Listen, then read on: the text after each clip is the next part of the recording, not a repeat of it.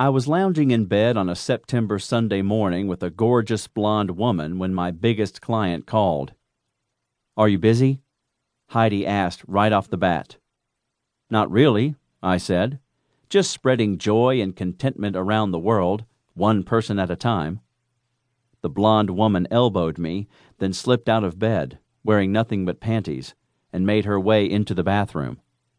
I studied her closely, because the future isn't guaranteed, and if I was never in this enviable position again, I wanted to remember every detail. She had a small tattoo on her hip, above her right buttock. I'd known for several years that she had a tattoo, but I never knew what it was until recently. "Could you spread a little of that goodwill my way?" Heidi asked. "I need a favor." "I'll do my best. What's up?" I could hear Heidi take a big breath. "This is just me now," she said, "not acting as your client, and if you say no, I will totally understand and respect that." I sat up in bed. The cold air in the room felt good on my bare torso. "Everything okay?" "I don't know if you saw it on the news, but on Friday night a 22-year-old kid drowned in Lake Travis. He was out on a party barge, apparently jumped off the top and never surfaced. They're still looking for him, but at this point, it might be a while before they find his body. Or maybe they won't find him at all." "I did hear about that," I said. Saw a headline but didn't read the article. "Unfortunately, he was my nephew." "Oh, hell, Heidi. I'm sorry to hear that." "Thank you. He's my brother's boy. His name is Jeremy Sawyer. Was. I didn't get the call until yesterday afternoon." "That's really sad." Heidi started to say something, but her voice choked up and she took a moment. I waited. I didn't know what to say. I'm not very good in situations like this. Eventually, Heidi said, "My brother and his wife are pretty torn up, as you can imagine." "Absolutely," I said.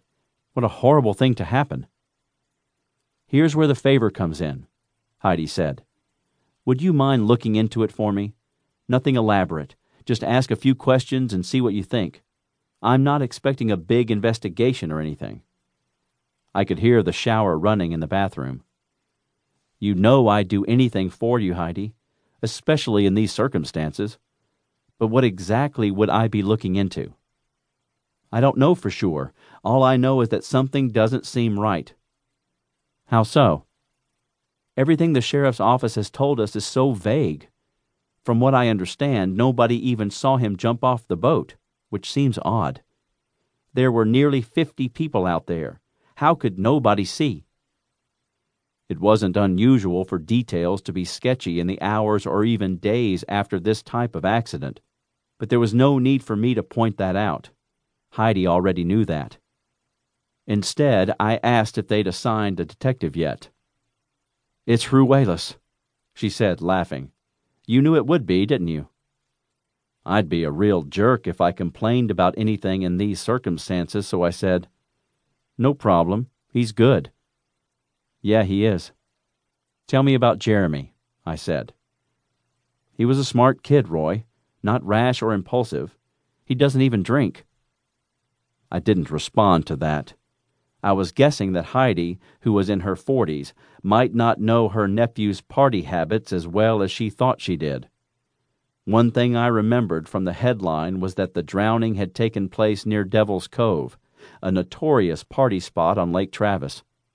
It wasn't unusual for hundreds of boats to gather in the cove, music blaring, alcohol flowing, nubile young ladies in bikinis gyrating on bows of boats like it was the set of some elaborate music video. The average age of the partygoers was probably 22 or 23.